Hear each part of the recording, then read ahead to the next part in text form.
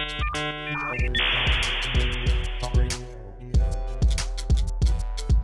other kind of radio. The other kind of radio. The other kind of radio. The other kind of radio. The other kind of... From the studios in Omaha, Nebraska, welcome to The Other Kind of Radio. Kind listener, welcome back. Welcome to another episode. Hope your week went well. Hope you got done what you wanted. And that all is peaceful heading into the weekend. Todd will be on in just a second. We've got a few things to talk about. A few housekeeping items, if you will. So let's get into those. You are listening to The Other Kind Radio, Talk Radio. I'm Jeff. I'm your host. Todd, again, is in makeup and will be here shortly. Talk Radio is just a pop culture podcast. Say that 10 times fast. I'm sure you can, because I'm an idiot. Thank you so much for joining us again. Realize that last week's episode went a wee bit long, so we're going to try and keep it a little short. And you all have heard me say that about 8 billion times, and we honestly are going to try and keep it short this time because we realize everybody's busy. And I know if you look down and see, oh my Lord, it's an hour and a half, that can maybe discourage some kind listeners from listening. So we're going to try and shorten that up a little bit. But, just so that way they're easier to digest, not quite the equipment, not quite the commitment. I'm going to slow down. I've had 2 sips of beer, and that's sad if I can't handle that amount. So that being said, let me try and tune in Todd. Get Todd going here. I think that's him. Todd, are you there? I'm sorry. I was eating some popcorn. Excuse me. And Todd is dead. I'm going to speed talk now because we're trying to be really fast. Isn't that what we agreed That's what we're going to do. We're going to talk really fast. How do you know that you can do it tonight? We're going to talk about... Hold on, I'm going to take a drink for beer. Okay. That hurt my head, so I'm going back to regular Todd mode. We're turning it from 45 back to 33. Yes. Wouldn't that be fun? That's what we're going to do from now on. If it's an hour and a half episode, we're just going to triple it, and you're going to hit the fast forward. And if we're running short, I'll go, and you're listening to the Other Kind Radio, which is how I usually speak most of the time. That was actually surprisingly good. Hey, some people get talent like singing or making money or playing guitar, and I have... This is my talent. So, there you go. Nice. Wait, yay me. Yeah. Woo, whoopee. Your parents are proud. Yes, right. I can just hear everybody. I can hear everybody touching their iPhones and hitting pause. Okay. Anyway, let's get things rolling. Let's just get right into it. Todd's take on Todd. What are you going to take on this week? My take on is the wonderful 8-part 2-season documentary show on Netflix called The Toys That Made Us, which chronicles, it sounds odd, but it is such a compelling show. It chronicles some of the great toy lines from Barbie to Star Wars, G.I. Joe to Hello Kitty, what they meant not only to the toy industry, but how they really hit what we talk about, pop culture, and how they changed things. It's a fascinating show done with enough bit of humor. You have cultural icons looking at things. I actually watched the one about Hello Kitty today, and to my disgust, I'm sorry, but Paris Hilton was in there. But, you'll get her, and then you'll get somebody that actually is in the industry and made the toy. It's just a fascinating little series that is one of those easy to digest type series. I think you all have to check it out. I'll bite. Why was Paris Hilton on there? She collects Hello Kitty. Oh, okay. So hey, that's one thing she has in common with you. I get it.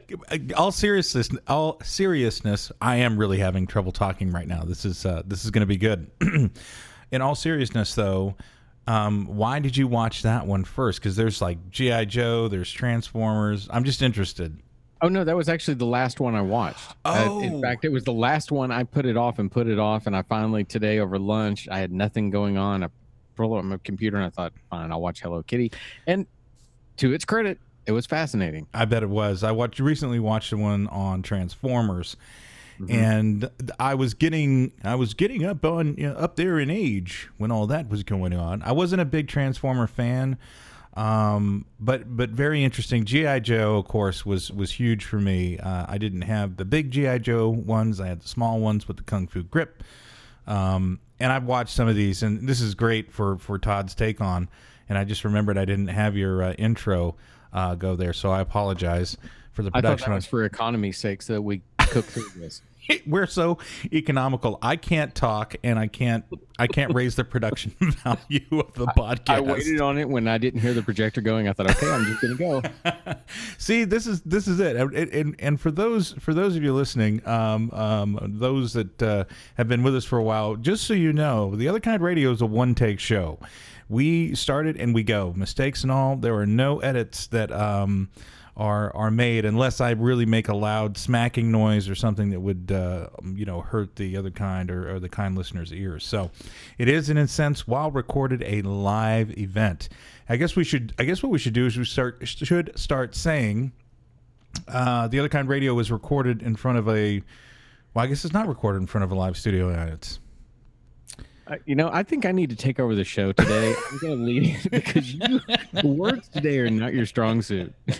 And usually that's not something I say. You're very good with what you do. And I promise I really have only had like 2 or 3 sips of beer. I do not normally drink while I'm recording, and Todd did it once when we recorded, and I was all jelly. So maybe I'm tired, but we'll press on. But, I got a beer today because Jeff said he was going to have one. I said I'm going to have one too. Right. But you can talk. and I'm now looking at my beer going, do I need to shoot it to catch up with Jeff? I promise. I've been really good. It's crazy. All right. Well, okay, we'll finish it out. I'll do it right. Here's you speed reading. And nice. that's Todd's take on a great show, Netflix. The Toys That Made Us, and in all seriousness, check it out. It is pretty cool. All right, we'll try and get this next one down. 3, 2, 1. Hey, everybody! Welcome to Jeff's Judgment. Today, Jeff's Judgment is going to be more of a mention of a company that in today's. I guess just today's day, the way companies work and then maybe the customer's not always being first. About a year ago, I bought a wallet from a company called Distill Union, DISTILUNION.com. They sell slim wallets. Their bid is, hey, you've got too much in your wallet, you should carry less or be more efficient. And I bought one of their wallets, and the way the wallet's constructed, there was a piece that malfunctioned, and I just went ahead, and it had been a while. So then I just bought another wallet, and that one is malfunctioned. So I sent them an email, and I was just like, hey, do you have a way to fix it? Is there something I can do? And I got an email immediately back from Rebecca, nice Rebecca, and she is going to replace my wallet, and was just really kind about everything. And I'd like to throw a shout out to distillunion.com. Their wallets, now I'm gonna be a little embarrassed in saying that the wallet we're talking about was $60. That is expensive, but it was one I figured I'd buy and wouldn't have to worry about or mess with for a couple of years. So just wanted to give them a tip of the cap and say thank you, as they have taken very good care of me, and told them I would give them a shout out on the podcast today. And if you're in the market for a wallet, they also have sunglasses and some other things. Make sure you check out distillunion.com, DISTILUNION.com, and tell them that The Other Kind Radio sent you. Thanks, Rebecca. Yes, thanks, Rebecca. It was pretty cool. I mean, usually you send that stuff off, and then my email alert went off, and I'm like, holy bajoli, they're right here. I love companies like that actually take the time and care. It's awesome. Me too. Sorry, I was taking a swig of beer. I don't know what to expect today. I say things and you go completely silent, so I just don't know where this podcast is going right now. We're throwing everything out the window right now. This is the whole new show. All right. Well, let's get to the meat of the show because we did talk about trying to keep things a little shorter today. For those of you who are have been listening, Todd and I are going through the AFI 10th anniversary top 100 films of all time. I don't even know if that's the proper terminology, but yeah, that's basically it. We're going over what is the quintessential list of the top films ever made and discussing it. Now, in the last podcast, I mislabeled it. We went from and realized quickly that we had bitten off a little more than we could chew. We started with 100 and had planned to go to 76, but by the time we had approached anywhere near that number, we realized how late we were going. So we stopped at 81. Of course, that did not stop me from titling the podcast with the wrong title. So for those of you who are paying attention and notice that, congratulations. For those of you who don't care, then come on in. The water's fine. But we left with number 81, Spartacus, and today we are going to attempt to go through 80 through 71, the next 10. We'll see what the time is once we get there, and if we're running short, we'll tag a few more. If not, we'll just try to do it 10 at a time. So let's go ahead and get the projector fired up.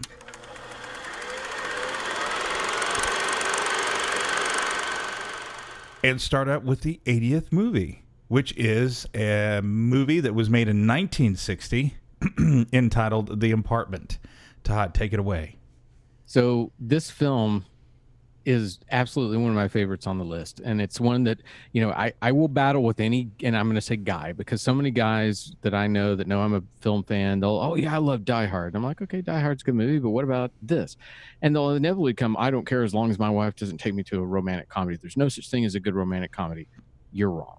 There are great romantic comedies, and The Apartment is an absolute example of it. It's Jack Lemmon, Shirley MacLaine, and Fred McMurray, directed by the great Billy Wilder. And if you don't know who Billy Wilder is one of the absolute geniuses of the writer-director world. So not only did he do this and win the Academy Award for Best Picture, Best Director, and I believe Best Writer for this, he also made Some Like It Hot.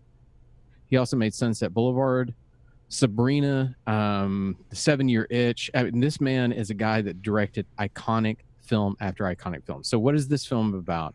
It's Jack Lemmon as a person trying to work his way up in the corporate world, and the suits above him need somewhere to take their girlfriends, so that he lends them his apartment. And by doing so, he meets one of the young women played by Shirley MacLaine. Oh boy. This film, it is a romantic comedy, and it is funny as all get out. It's shot beautifully, but it has a very dark side to it too, especially for 1960 to have the dark side of that she's realizing what she is to Fred McMurray's character. But it is often credited, if you ever go watch the great romantic comedies, including, a great example is if you ever seen When Harry Met Sally, there's the famous scene of Billy Crystal's character running at the end. Well, everybody points back to this film as why running is a staple of the romantic comedy genre, because at the end, Shirley MacLaine has to run to get to what she wants, and the look of glee and joy on her face is so iconic that everybody to this day in romantic comedies has to put it, and in fact they do it in Jerry Maguire too. He has to run at the end. You have to run to get to what you want. He created a bit of language in this movie. It's an outstanding romantic comedy. It's one that if you've not seen, please treat yourself. So two things come to mind real quick. I don't remember when in Harry Met Sally when he had to run.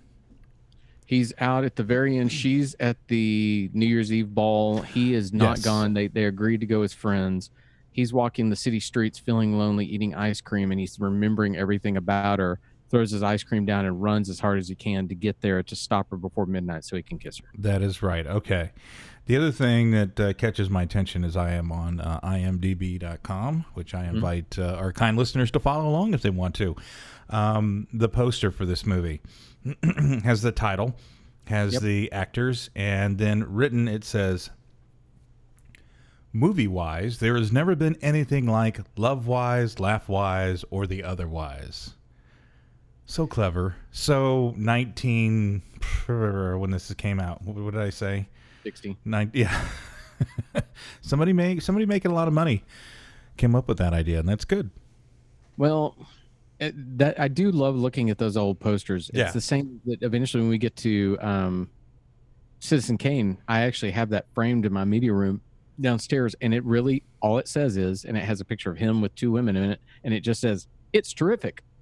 And you're thinking, really, that's the best you can come up with to promote this film. There's no tagline, there's nothing. It's just it's terrific.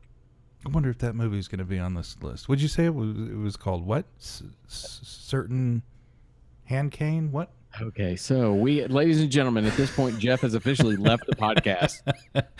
All right. So, and I have to say, I have not seen The Apartment, but it kind of reminds me of what's the one with Robert Redford and Jane Fonda? Is it the when I think they play newlyweds or something called The Accidental Tourist or something?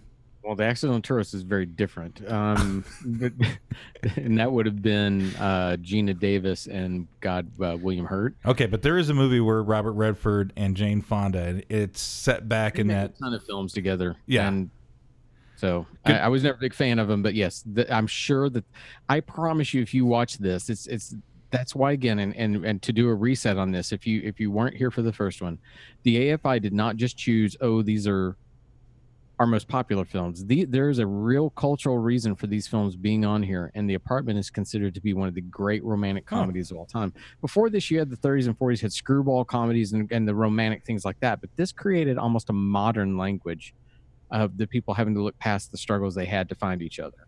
Well said. Now I'll stop trying to relate to it. I haven't seen it. I'll check it out. Moving on to number 79 on the AFI 100-year list, and this one came out in 1969. It is The Wild Bunch. Take it away. So this is directed by the great Sam Peckinpah. An aging group of outlaws look for one last big score as the traditional American Western is disappearing. The American West is disappearing around them. It's a film so iconic that you've now seen this very thing repeated. I can't tell you how many times. The reason it's going to show up here is Peckinpah is known for his use of slow motion that became iconic to the point where everybody else had to copy it. It's a great film. It's not anything that's amongst my favorites, but it is a great film. I will say that it has Ben Johnson, who is in the Last Picture Show. We've already talked about him for winning the Academy Award. So you're seeing some repetition already of the people that appear in this list and made differences. Would The Unforgiven fall into that kind of remake? Yeah, and in some ways. I mean, it's funny because I just took my nephew to see Solo. I'd already seen it, as we discussed, but even that film is nothing more than a remake of these kind of things, where it's simply a train heist with laser guns instead of pistols. So they've been making this very film over and over and over and over and over. It's just that Peckinpah so iconically did it. There was a bit of gritty realism to it, but again, it was that use of slow-mo that he's really, really known for. Well said, and yet another film I haven't seen. So I'm 3 for 3. Oh yeah, I remember seeing it as a kid, and again, it just wasn't my thing at that time. I probably should go back and watch it again. Okay. All right, coming in at 79, The Wild Bunch, 1969. Moving on to number 78. Number 78 came out in 1936. So we're taking a jump back. And we're talking about a movie by the name of Modern Times. So this is Charlie Chaplin. Anything you get into Chaplin, there's usually an iconic moment that you've seen. The assembly line shot of him working, you've seen it. If you've watched anything about film retrospectives or anything like that, you've seen these moments. I could describe the plot for you. Basically, you have to think again. This came out during the Depression, so he's always up against the industrial system or something where he's the little hobo on the outside looking in. If you've not treated yourself to Chaplin, and I beg people to get over the whole thing about it's black and white, it's not color, or that it's silent. And I think actually in this one he speaks, if I'm not incorrect, but Chaplin is well worth your time. We're going to get to another one of his later on that I will tell you that I won't divulge which one it is, but he actually has a film that will just break your heart if you will actually give the time and watch it. He was a master. He understood that camera. He understood how to play to it. It's well worth the time. And also worth mentioning, jump back to the Wild Bunch real quick. I believe that's our first Western in the top 100. I'm looking back through here, and I don't think I'm seeing any other Westerns. So that's worth noting, right? I absolutely think you're right. Coming in at 79, so the first Western. And then Charlie Chaplin, of course, did so many things for film and comedy, and even the movie that some like, that some don't, that I just had his Downey Jr. was in. Supposedly, the Richard Attenborough biography. Yeah, to me, that's a movie that I don't ever really seek out, but if I find it playing somewhere or already halfway through, I'll stop down and watch it. It's funny. I don't believe in guilty pleasures, but it is one of those that I don't think is a perfect film, but I definitely enjoy watching it. That's a good movie too. Okay. All right, so 78 Modern Times, Charlie Chaplin movie, taking up the 78th spot. Now on to 77th, in 1976. Now I'm a little embarrassed, but I have not this is another movie I have not seen. This will make 5 for 5, but stopping in there is All the President's Men. So I'm going to implore you to go watch this movie. This movie tells the story of Bob Woodward and Carl Bernstein, the reporters for the Washington Post, who basically uncovered all the details that broke the Watergate scandal. Oh. They are the people that took that information and put it out there. Now, neither one of them is nearly as handsome as Robert Redford or Dustin Hoffman, but what this film does, it's Alan J. Pakula is the director. What it does is it takes newspaper reporting and makes it exciting. It is, you are on the edge of your seat as these guys are getting death threats and running around. And especially, in fact, I watched this maybe 2-3 weeks ago. And so, especially in these times we live in today, you can think about all the garbage that's going on in the government and these people trying to find out the truth to get it out there. I don't want to get too political. I don't want to offend anyone, but we hear the different things about fake news and how people try to destroy the media. It is an essential part of America. And this film, to me, completely shows you why you need these people out there doing this for you. Watch this film. You can then put it together. I've told people before, fine, you think you don't want to watch something on a newspaper? Watch Zodiac, which is a film of the same era, and it feels like it belongs with this, and you could just have a 70s night. They're both great films, both made the same way, thrillers, but All the President's Men is just one of those absolute gems of the 70s you can't miss. Very well said. Now that you talk about it a little bit, and I'm looking at the IMDb page, I may have seen it, but it's definitely been long enough where I should reacquaint myself with it. So I don't think you'll be disappointed, but it is one that you need to pay attention because it's a lot of talking. This isn't a shoot 'em up. There is tension, but it is people giving you details, and if you'll give yourself to it, man, it's a great movie. Fantastic. And why do you think it came in at 77? Is it obviously we can't I'm not thinking it's because of Dustin Hoffman and Robert Redford, but maybe the subject matter is what's kind of placing it where it's at? I think the subject matter plays something to it, but I think what really, if I'm going to take a guess, and I had already flipped on to the next movie so I had it in front of me, but you're looking at a screenplay. William Goldman, I should have known, great screenwriter, who, this is the man that wrote Butch Cassidy and the Sundance Kid, wrote the book that Princess Bride is based around, etc. Great writer. It is a perfect execution of a film that, like I said, is about two people talking to people. Okay. And somehow they make it riveting, and you are on the edge of your seat, even though that's also a hard thing. It's the same as if you go look at Apollo 13, what a great piece of filmmaking that is, because if you look into the story, that they make it back. But even in that one, they somehow create the tension of, oh my God, are they going to make it? It's the same type thing with this one. We know what they're going to uncover, and we know what happens to Richard Nixon, but they somehow put it together to where we are tense, and whenever it pays off beautifully. I just think this is one of those where it's a perfect marriage, and the AFI sort of said, this is what filmmaking should be. Okay. Well, good. Okay, so that's at 77 from 1976. That's All the President's Men. Now we move on to a film that came out in 1994. I'm very familiar with it, coming to the number 76 spot, Forrest Gump. So we're looking at a film that I'm actually surprised ends up on this list because Ooh. there's so much revisionist history of not liking this movie now by the film snobs of the world. It's directed by Robert Zemeckis, who has, and arguably a fantastic director, has done tons of things from Back to the Future to this to I wish I had it in front of me. His most recent one about the guy that did the high wire over the World Trade Centers. Bird on a Wire. Thank you. And I loved that. I think Great he's movie. just a great technician. I really love what he does. I think what people don't.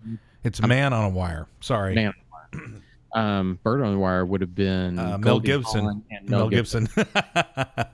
That's me pulling out my absolute. Why does he know that film knowledge? Right, exactly. Well, look at those film geeks. Aren't they cute? Please continue.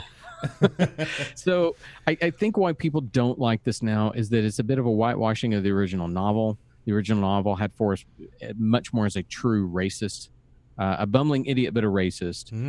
They come along and they make this, and it's like a great director would. A great director says, this is what the story is, but this is the story I want to tell. Now, that can either be I destroy the book or I make it this much better.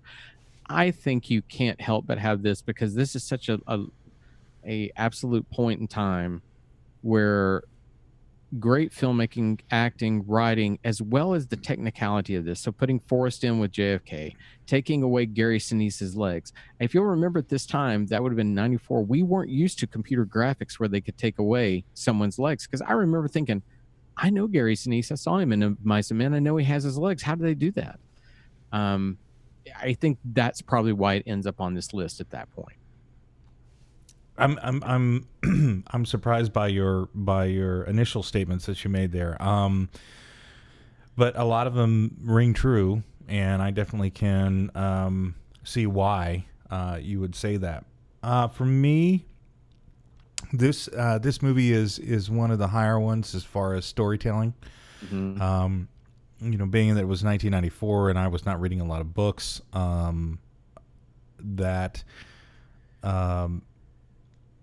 It really spoke to me. There were some really good scenes in it. There was to me again it was a journey, film wise, and maybe as a watcher I need to make sure that I'm factually it's staying on course. But I really did enjoy it. I thought it was great. It is hugely referenced pop culture. I mean, I play Xbox and I play online with other people, and at any time something bad is going on, inevitably you'll hear somebody yell, "Run, Forrest, run!" And there's right. Mama always said. So I think it made a huge impression. There were a lot of the things, like you said, technically that were done that I think also helped it get where it is. It's all the way up here. It's ahead of Platoon. Part of me doesn't really agree with that. But a very good movie, and for me has always been highly rated just because of the story that it told, and it took you all the way. And it was fun to believe that Elvis stayed at the hotel and got his moves from young Forrest Gump. And please, when I'm saying these things, I actually really like the film. Oh, okay. I'm saying that I'm surprised because the film snobs say this. Now, I needed to verify this. I'm going to tell you why I think there's such hatred for this film in the film snob world. And that comes from the Academy Awards, which, again, the Academy Awards are the biggest bunch of hooey in the whole world. But the year 1992, I'm going to name off, Forrest Gump won Best Picture. In 1992? Yes. Well, I'm going to name off. Wait, it came out in 1994, though. Oh, 94. I'm sorry. I said it's right in front of me, and I said 92. It looks like beer's kicking on somebody else now. Yeah. So I'm going to name the first film. A couple of these films I'm going to name, you're going to go, oh. In fact, I'm going to name the moments first. But these are the films that beat to win Best Picture. 4 Weddings and a Funeral. Quiz Show. Shawshank Redemption. Pulp Fiction. So I think immediately, in fact, I know Pulp Fiction is higher on this list than this, and it deservingly belongs there. Yeah. Or did it be, it may have been before this. No. Pulp Fiction's all the way down there at 94. Oh, that's right. But see, Pulp Fiction to the film snob is art. Forrest Gump to the film snob is pulp. Gotcha. It's exactly what we say the other should be. And so I think that's where they all get off on this. I think Forrest Gump's a lot of fun. My daughter was just quoting it the other day. She loves it. It already speaks to her at 15. So you can't discount that it works. I'm just trying again, because why is it on the list where it is? And I really think it is its technical ability from writing, directing, but also the execution of the technicality as well. One other little footnote with Forrest Gump in 1994. That is also the last movie for about 20 plus years that I saw at night. Really? It was a crowded theater that evening. I think it was a Friday or Saturday night showing.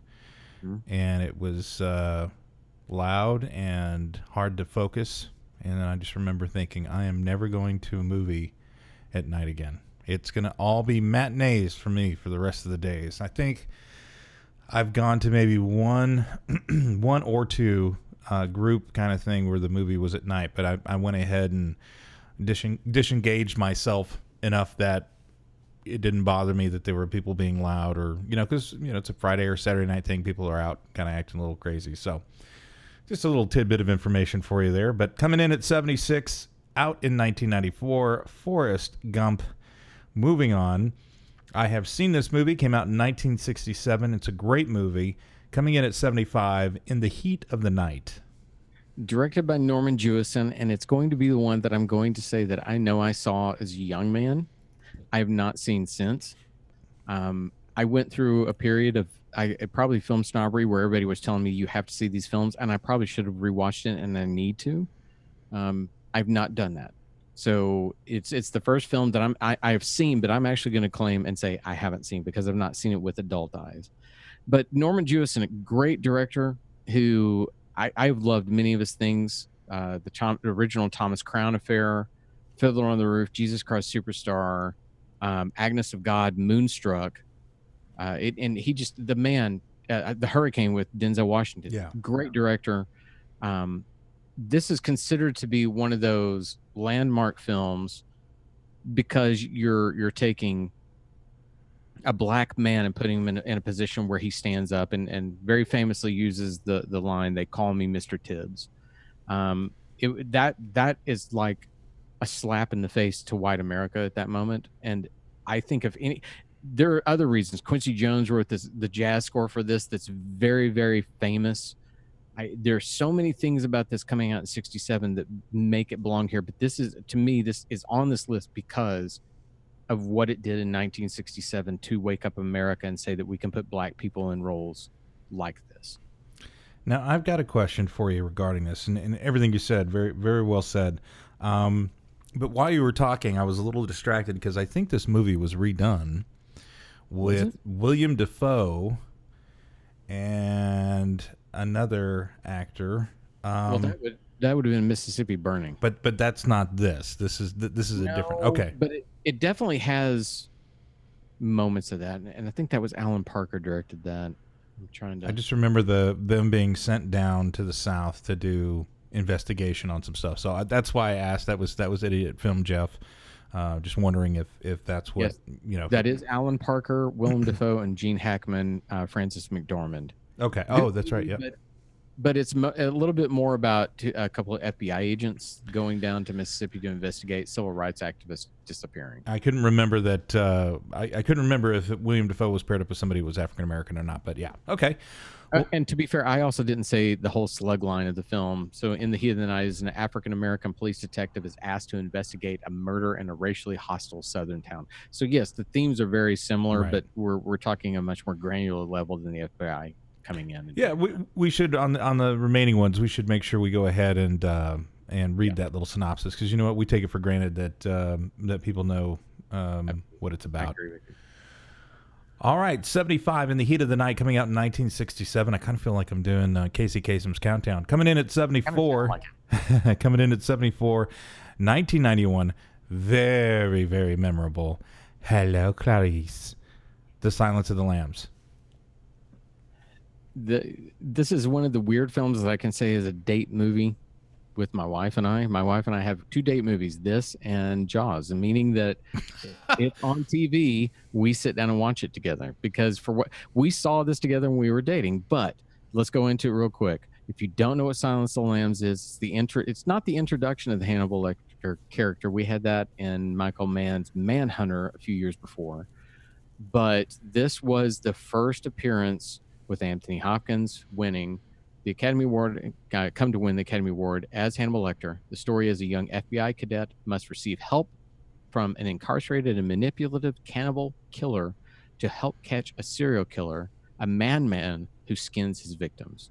It's directed by Jonathan Demme, starring Jodie Foster and Anthony Hopkins. This film goes on to win what is considered the Big Five, and I'm going to try to do this correctly. And I think it's only happened, I'm thinking, 3 times. The other times where it happened one night, One Flew Over the Cuckoo's Nest, and Silence of the Lambs. And the Big Five are Best Picture, Best Director, Best Screenplay, Best Actor, and Best Actress. So this won 5 Academy Awards for those 5 top categories. It is a flawless execution of a horror film. What is amazing about this movie, and what Jonathan Demme did so beautifully, is that he understood that he needed to find a way, since it's somewhat reminiscent of the type thing that you're going to get with All the President's Men, where it's a bunch of people talking. But more than that, it's 2 people talking. And he said, how do I get it to where their conversations make you feel like you're uncomfortable? So what he did is he framed the majority of the shots when Clarice is talking to Lecter is what are called positive shots, meaning they are completely locked off directly to the person, and that person is looking into the lens. So when we're watching it, Hannibal Lecter is looking in our eyes. Go back and watch this film, and you will see how much the majority of this film is shot in that manner, and why you feel so uncomfortable by the end of it is because Hannibal Lecter is analyzing you. This movie, it's funny, you classify it as a horror film. I would have if asked, I would have classified it as a thriller mystery. There are some horrific moments, and I get why. But this movie really set the stage, and is something to this day that I enjoy watching. It's interesting for you to talk about. I think you called it positive frame. One of the most terrifying moments in the film is when Clarice is in Jane Gumm's house, has put 2 and 2 together and realized this is the person that is responsible, the person they've been searching for. Jane Gumm, I think that's right? That's the character, right? Jane Gumm turns off the lights and has used night vision with his past victims. And I mean, I'll never forget, there's always that cool sound that the night vision makes. But again, and correct me if I'm wrong, but it was one of the first times, thinking back, where you're scared for her, but you're looking through his eyes. And how different was that? And you may know some films that it borrowed that from, or was like, or based on. Well, the entire film was a huge gamble from that standpoint. From the standpoint of the producers bringing Demme in, Demme had done some great things. Oh my God, the film with Melanie Griffith, Something Wild or something like that. He'd done the Talking Heads concert years before. He was a very eclectic kind of director, and they brought him in. And when he made this choice of, look, we need to, and even with what you're mentioning there, that moment at the end, we need to give a lot of POV shots, point of view shots. Yeah. I want it to be from the standpoint that sometimes the character doesn't know what's happening to them. And that even goes into what I was saying before about Clarice and Lecter, is that they're constantly looking at each other and sizing each other up. And so when he then gives it to Buffalo Bill at the end, what it actually does, and the Clarice character is considered to be a great moment in feministic film history, because even though she can't control the moment, she is completely in charge. And here's a great thing if you ever want to watch this film. Jonathan Demme wanted to say something about the way women are treated in corporate America. So he would purposely go to the male actors and tell them to look down on Jodie Foster. Now, Jodie Foster's notoriously a very small woman, but he would say, look down on her. And by the way, I want you to size her up. I want you to look at her butt. I want you to look at her breast, whatever it would be.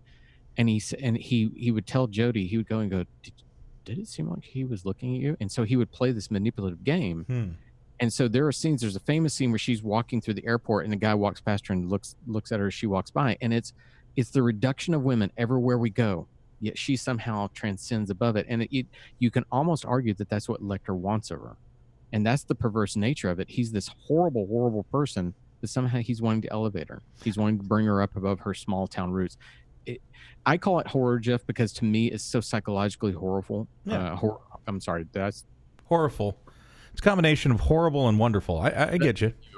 I wanted to word it, but psychologically it's in their head. And I think what you mentioned with Buffalo Bill is terrifying. I think there's a shot, and if I'm saying this correctly, the last time she sees Lecter face to face, I think that's correct, when they're handing the drawings back and forth and his finger slips over her hand, and it's a tight close-up. I don't know if I've ever seen a whole audience go just because of a finger. But that to me is playing psychological horror games with you. So I see why you call it a thriller, but right. I think there's so much horror elements in this, and it's all. This is a virtuoso moment of a film director. This film, without Jonathan Demme, is an entirely different movie. Entirely different. Well, and the other reason why I call it a thriller is because I'm a big scaredy cat when it comes to scary movies. And so if somebody said, hey, have you seen Silence of the Lambs? It's a good thriller. I'd be like, oh, I'm interested. But if they said, have you seen the horror film? I'd be like, but I knew as soon as you balked on that, I thought he doesn't want me calling it horror because he's going to call me going, I'm watching Silence of the Lambs. I agree with the placement here. Definitely, if not possibly a little bit higher, but as we go through, maybe we can talk about why it is the first movie to break the top 25. So that once again was Silence of the Lambs, coming in at 74, originally released in 1991, which takes us to 73, another movie from 1969. Butch Cassidy and the Sundance Kid. So George Roy Hill directed. William Goldman, who we just talked about having written for All the President's Men, wrote it. It is probably one of the great buddy films of all time, having Paul Newman and Robert Redford famously star as Butch Cassidy and the Sundance Kid, who are the leaders of a band of outlaws. And after a train robbery goes wrong, they find themselves on the run with a posse hard on their heels. Their solution? Escape to Bolivia. Right, because that's just right around the corner. That's exactly. You know what? Anytime you and I are on the run, we're going to Bolivia. That's it from now on. I mean, because it goes California, Nevada, Omaha, Bolivia. Exactly. So I don't know how much more I can say besides great buddy film, very funny, very interesting. It truly is one of the great fun films of the 70s. You could make a Butch Cassidy and the Sundance film that's much more tragic, I'm sure. But what they did with these two men, there is immense screen chemistry. And when you eventually see them, I think The Sting came after this. If you've never seen that, that's a great Best Picture winner with the two of them. They just had amazing chemistry on screen. But the movie also has a standout point of using B.J. Thomas's Raindrops Keep Falling on My Head in a moment where it sounds gleeful and fun, but truly the character shouldn't feel that way. So it's a great juxtaposition of where they should be. And it's just one of those very iconic things because they tapped into something a little different, and they created, everybody else in the world tried to emulate what they had here, and no one ever could. I am not seeing The Sting anywhere on the top 100 of the 10th anniversary, so I don't think it's on there. Yeah. Now, Idiot, because that's a great movie. Idiot Film Jeff has a question. Is this movie known for the line badges? We don't need no stinking badges. No, that'd be Treasure Sierra Madre. Okay, that was a test for you and you passed. Okay, good job. This movie obviously famously referenced in Beverly Hills Cop when the cops are having the shootout at the mansion. And I think the goofy taller cop mentions just like Butch Cassidy and the Sundance Kid. I think so. Could be wrong. If I am, send an email to jeff@theotherkindradio.com and let me know. I've been This is Beverly Hills Coppin forever, so I'm going to trust you. Thank you. So that's 1969's Butch Cassidy and the Sundance Kid, coming in at 73. Now on to 72, another film from 1994, which was mentioned earlier with the Oscar run for that year. Another truly great movie based on a Stephen King film, I believe, The Shawshank Redemption. Yes, it is based on a short story by Stephen King called Rita Hayworth and the Shawshank Redemption. Studio balked on using that title, and they just said they even hated Shawshank Redemption. They released it. The film was a flop initially. It's about two imprisoned men who bond over a number of years, finding solace and eventual redemption through the acts of common decency. It is directed and written, adapted by Frank Darabont. I don't know if you're going to find too many more films that are more beloved now. In fact, IMDb, I want to say, may rank it as their number one most beloved film, or one of the. I know that there's somewhere along that way that it is very highly rated on IMDb.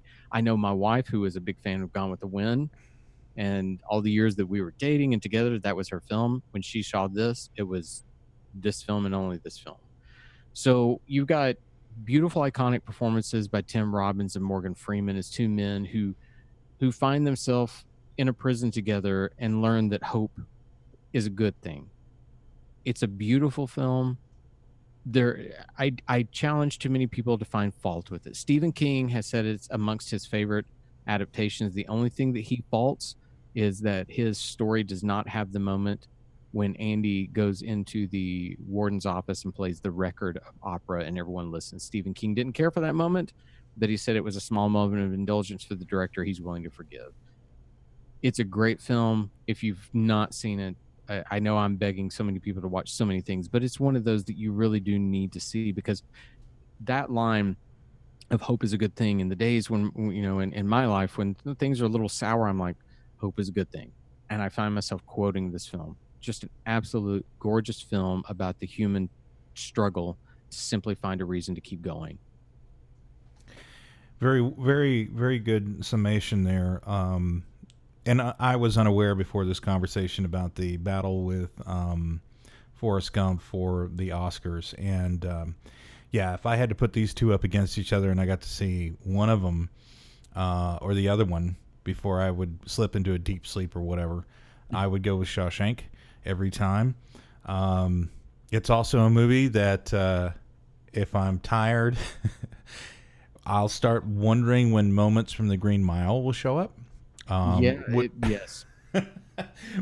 Same director. Yeah. He wanted to go back to King, and he took a little 6-part released story and turned it into it. But you're absolutely right. It does feel like it belongs in the exact same world. Yeah, like like this could be happening in the same prison that all that other stuff was going on.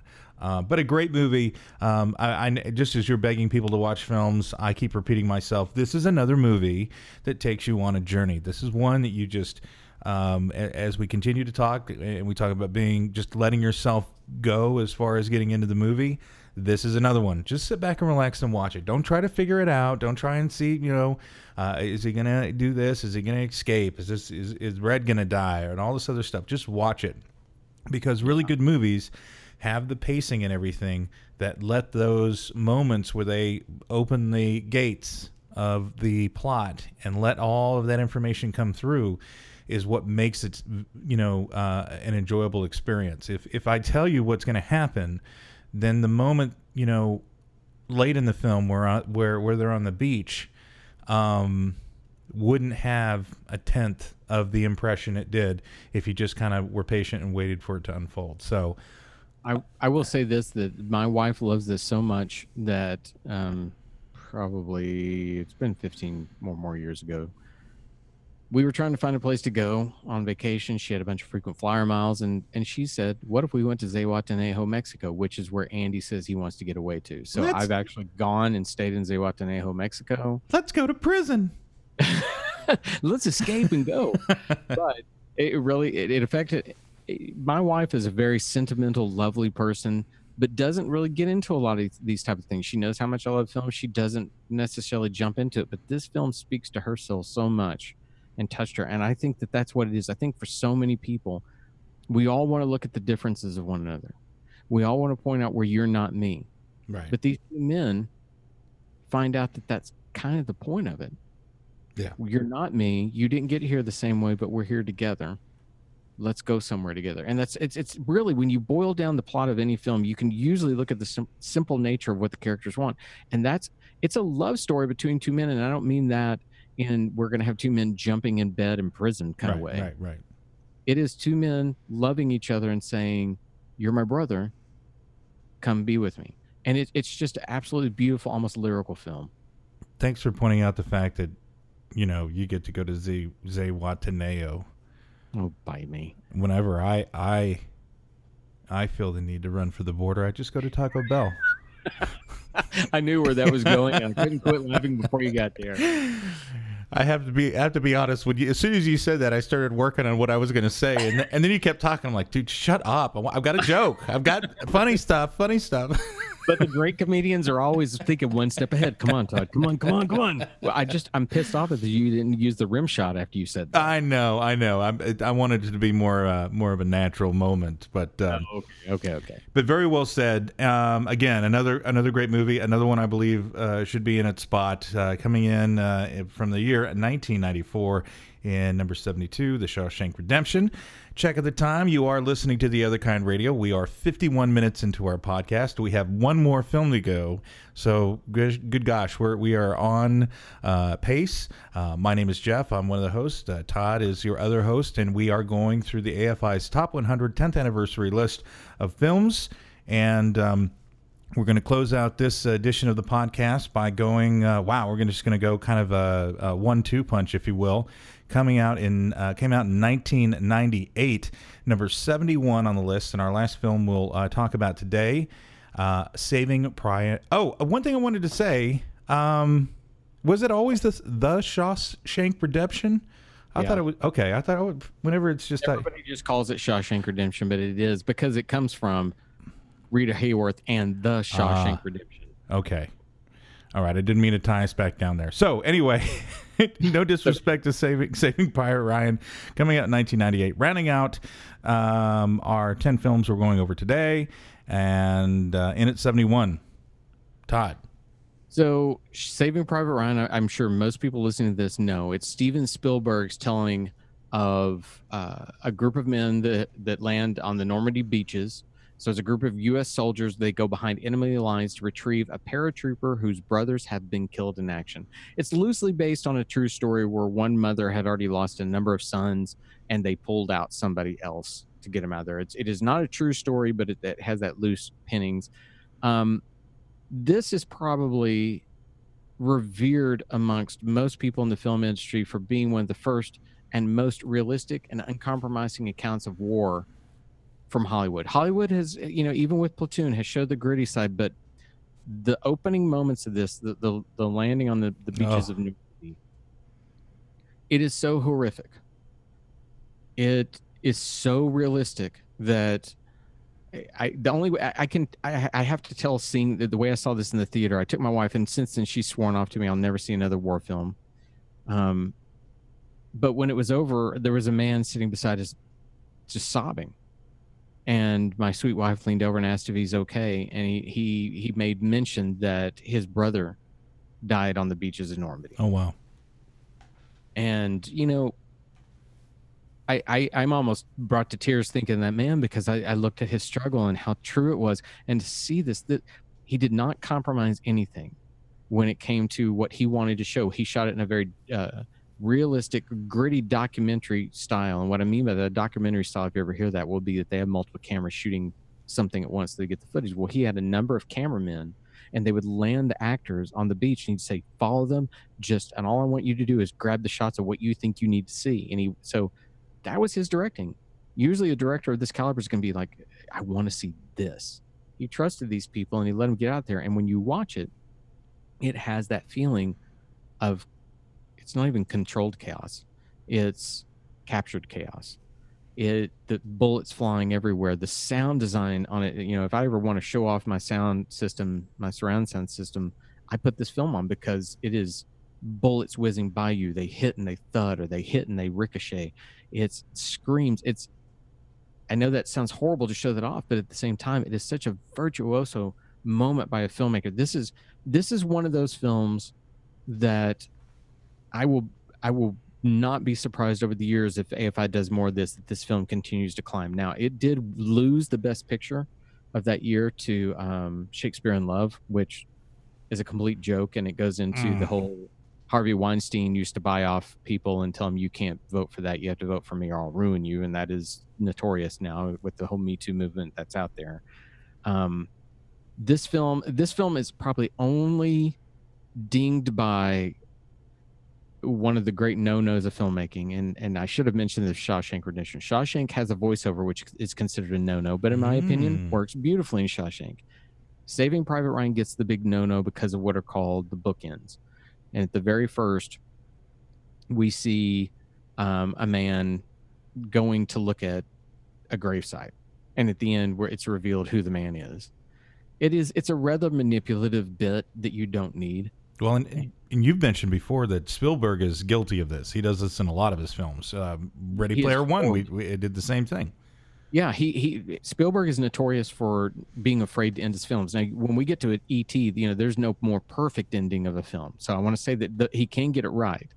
But there are so many instances, Ready Player One, Lincoln has an ending that doesn't need to be there. And if you cut off these bookends of the old man at the gravesite, it's as powerful, if not more powerful, of a film. So it's not perfect, but if for anything, you could cut it off after that first, I think it's 35 minutes is how long the landing on the beaches of Normandy is. So it takes up the first third of the film, approximately, first fourth, third, whatever it would be. It's one of those that I don't know that I can watch it sometimes. Some of the stuff at the end is so violent and so absolutely deplorable that I even get upset, and I try to watch all this. It's a haunting film. It truly is a haunting film. For me, so we're talking 98. I always kind of relate to when the movie comes out to where I was in my life, because I think I don't know if it's fortunately or unfortunately, but a lot of the time it could kind of dictate where I was, what I was kind of feeling at the time, because there have been movies that I've rewatched that I thought were like, the greatest, and then I've rewatched them later and I'm like, oh man, that's unfortunate. But Saving Private Ryan, for me, I don't think really ever hit all of the notes. Great film, great story, very touching. Yes, to think of the men, young men that were storming the beach and gave their lives and everything. Tom Hanks is fantastic in it. Matt Damon kind of got his beginning in film, I think, around that time, because he did a small part in it. A lot, even the actor from Firefly, who's gone on to do a bunch of stuff, he's in that film. So it's a lot of. Really? Yes, he is. He's one of the guys. He's one of the guys. Because I just saw something on Reddit where they put it was like a meme or something, but it was him finding out bad news and he was crying, and yeah, it's him. It's a really young. Can we find out what that actor's name is? Nathan Gillian or something like that. Well, let's look up Firefly real quick. Nathan Fillion. Fillion. Well, I can't read. Here we go. Jeff's had another sip of beer. Last name spelled Fillion. Yeah, so it might be Fillion. Yeah. But and I agree with everything you're saying about that film, and I do think it belongs in place. But I do want to take up the last few moments as we discuss this, since we're going to close this episode out with something I noticed, and you can help me make sure that this is correct. But Tom Hanks, who's in Saving Private Ryan, has now been in 3 of the top 70 films in the AFI Top 100, and we haven't gotten to the half yet. He was a voice in Toy Story. We talked about Forrest Gump, and now Saving Private Ryan. Yeah, so. Is there anybody else that's been in the list that number of time? times? No, and I was looking through the list I have that talks about the most represented actors, Uh-huh. and I don't immediately see that they added Tom Hanks in here. Huh. Well, But this may also be reflecting on the original list. So, right. And I'm looking ahead and seeing if there's anything, and not to take up the time of the kind listener, but I do think it's interesting that if we have our facts correct, and feel free to correct us if we're not. You can find us on Twitter at TOK Radio, at TOK Radio on Twitter. That actor has been involved with those three. Now I'm sure we have directors that have, and cinematographers that have, and everything else. But I'm not seeing that repeated anywhere else on that list. So that's kind of amazing to know that he's represented quite a bit in the top. And because you bring up cinematographers, I have to say one thing about Saving Private Ryan. That is shot by Janusz Kaminski, who has been Spielberg's cinematographer since Schindler's List. He uses I actually may be saying this wrong, but I think it's called a varied frame rate on the stuff on Normandy. So it has this film, it almost looks like those old handheld film. Got the grittiness to it. Yeah, the newsreels that didn't have a locked-in frame rate. Oh. And so it'll jitter. And that alone, it evokes so many things that we saw. And what I actually think is genius about that is that when we would see those in the newsreels back in the 40s, they would clean it up. The boys were always victorious. They may have looked a little worn out and they may look a little dirty, but they were victorious. Here he's going to use that technique and show us that it was horrible. Oh, wow. And there's so many things in there that they're just doing that you can have a film class on that scene alone. Right. That's it. I'm done. I've said enough about film for the night. Oh, fantastic. Also want to make mention, Todd just participated in a podcast that is going to be available in a couple of months. Todd, you want to tell them where they can hear that podcast?